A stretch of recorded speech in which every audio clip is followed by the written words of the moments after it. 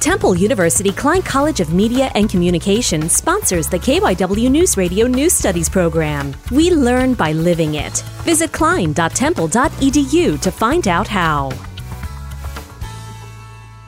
Here at Souderton Area High School, a brand new revolutionary program is being piloted. The name? Lunch and Learn. It aims to give students time to socialize with friends, get extra help from teachers, and join in on club activities. This program aims to replace Fifth Block, a small free period that aimed to achieve similar goals but fell short due to its length. Other schools have tried this but often limit it to just a few days per week, while Souderton plans to make it a daily staple. Student Nevin Allen has this to say about it. Our school has 4 lunches, and usually everybody eats separately, so Lunch and Learn was a really good opportunity for me to see my friends that normally don't eat lunch with me. While the duration of the first test is only 2 weeks, many hope for its return. Ethan Wing, Souderton Area High School.